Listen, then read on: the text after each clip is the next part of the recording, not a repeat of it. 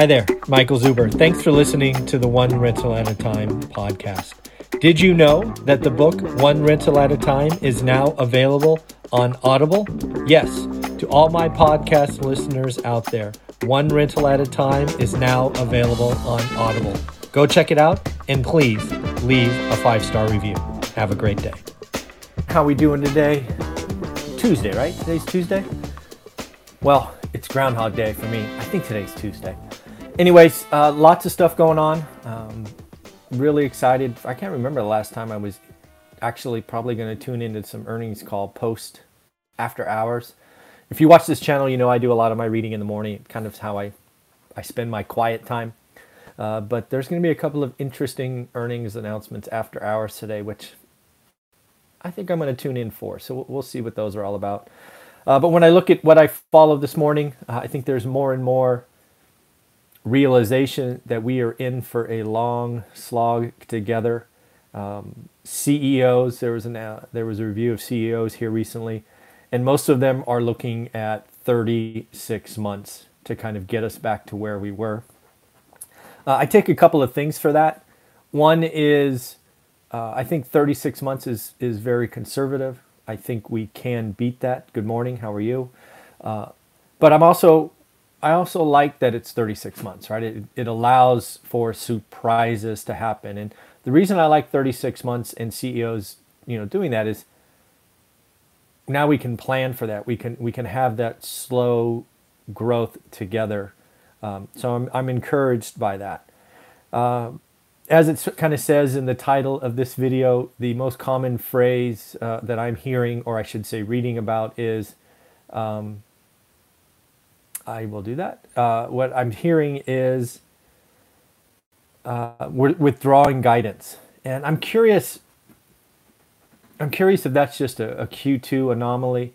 Obviously, if you read all the economics information, we are clearly in for a huge fall in GDP, somewhere between 25 and 35%. I have seen, and I wonder when we get past that, do companies start talking about the good news, right? Do we start on the other side? Or do companies just take this opportunity and say, hey, I'm never giving guidance again? Right out of college, when I was doing this, when I was an accountant, right out of college, about 15 days, so of 2 weeks, right? 2 weeks of a 13-week quarter, I was basically tying together with lots of other accountants. I was low person on the totem pole, but I could see it coming together the more I did it. You could see them telling the story of the quarter.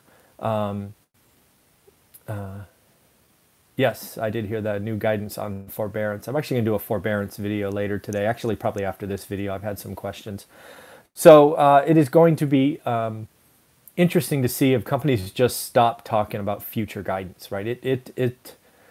I mean, it's been decades, so I'm sure I don't remember correctly, but I bet you it was 300 hours, 400 hours combined of just an accounting team kind of going, okay, what does the sales forecast look like? What's our expense nature look like? What can we pull forward? What can we, right? We managed that number. So it'll be interesting to see if companies just stop doing that, right? It takes work. Oh man, the revisions. Oh my God, we would do it once, like by day 5 we would do it. Then by day 8, executives would say it's terrible and change it. It was a task, and it came every quarter. So I wonder if companies are just going to be like, nope, we're not giving guidance anymore. That saves a lot of busy work, frankly. So it'll be interesting to see if guidance is a thing of the past. Caterpillar, down, sales were down 21%. We really, if you think the economy is, 18% below the peak, you should look at Caterpillar. And remember a couple of things. Sure, China was kind of full impact on Q1, but the U.S. was really the last 2 weeks. And Cat's a kind of, company that's not going to really see much demand fall in 2 weeks, right? So if you think Cat is in trouble in Q1, man, what is Q2 going to be? Down 70%? 80%? I mean, God damn. Yeah, I don't understand. I don't get it. Southwest Airlines came out today with earnings, and again, I don't understand why they're flying. I mean, If you want to stop burning so much cash, ground the airplanes. Their revenue is down 95%. There is not a single flight flying, I am sure, that is break even. Sit them down. I mean, I don't understand why any airlines are flying at 95% reduction in occupancy. It is,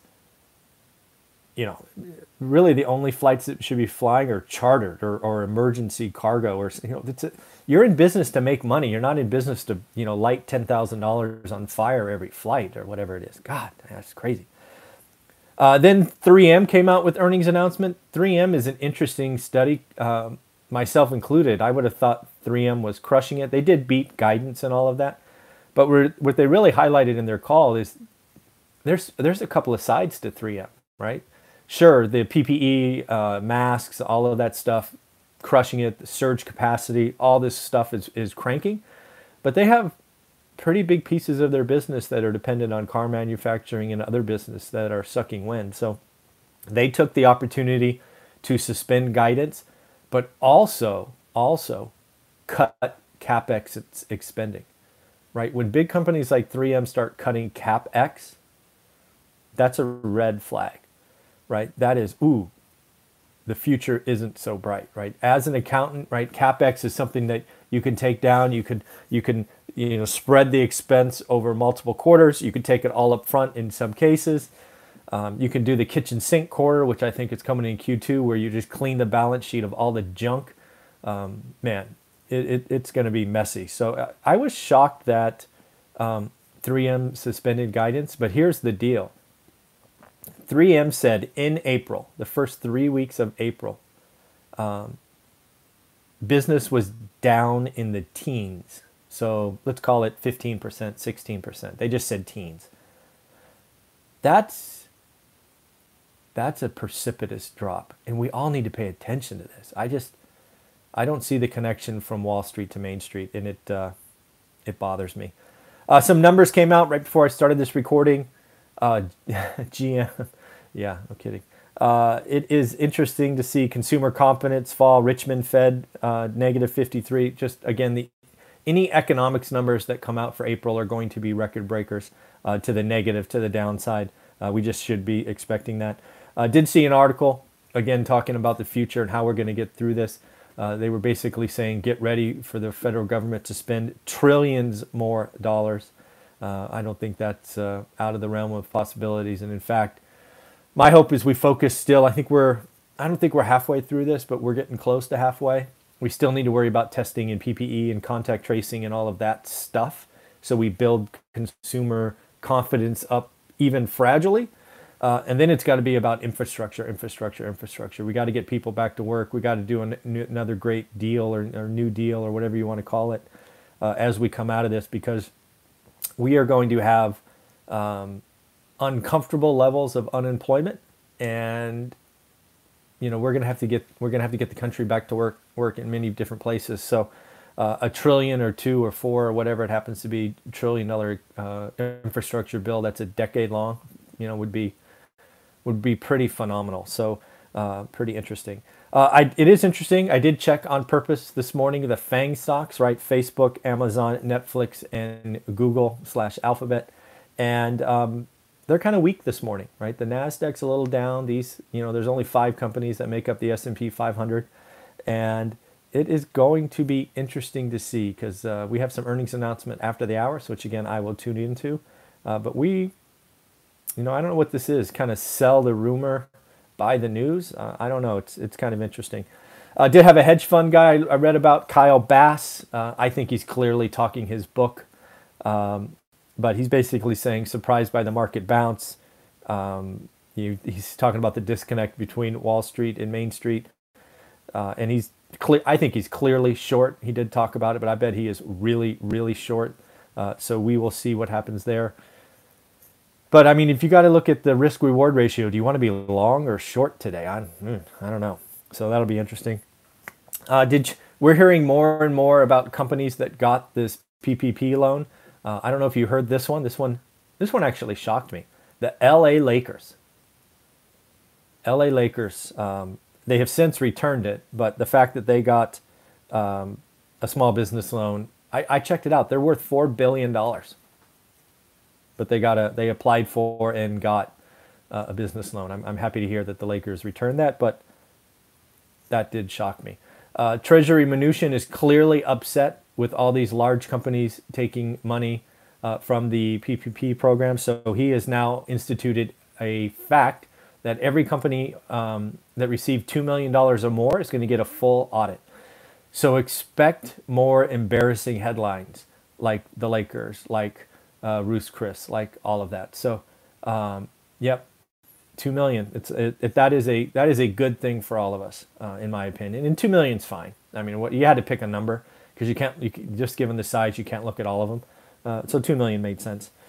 I don't know if you saw this one. This one probably goes nowhere, but it is a sign of the future, and Amazon needs to be ready. There's a Republican senator named Josh Hawley, Hawley, no idea how to say that. He has asked the Department of Justice, DOJ, to open an investigation into Amazon.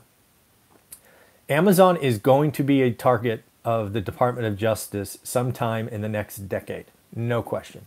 Amazon will be broken up sometime in the next decade. I don't think there's any question in that. And this is, I'm sure they've been looked at before, but basically the senator is saying, hey, Amazon is unfairly taking third-party data and using it to build or price their Amazon goods. Sounds like logic to me. I hope he has proof. But that would be non-good. So I think this is just the sign. If people are taking shots at Amazon in this kind of crazy environment, it is going to be a sign of what's to come. I mean, if you're old enough to remember when Microsoft became a target of the DOJ, they fended off suit after suit after suit until it eventually stuff happened, right? So Amazon, get ready. You better double, triple up the lawyers because the Department of Justice, it's going to become knocking. I'm guessing after this because right now Amazon is a savior for sure.